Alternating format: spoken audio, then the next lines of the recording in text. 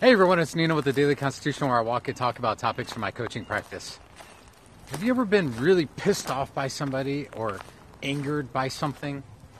Well, one way to live without regret is to actually get into that emotion right when you feel it and actually feel the emotion.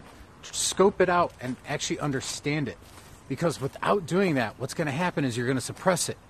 And then you're going to react to it either then in the moment or somewhere down the road when you don't intend to. That emotion will come out and you'll lash out at somebody. And then you're going to regret it. And that's the one thing. You don't want to live with regret because you can't take those actions back. So be proactive, feel the emotion, and then choose how to react to it. If you like this, please share it. Have a great day.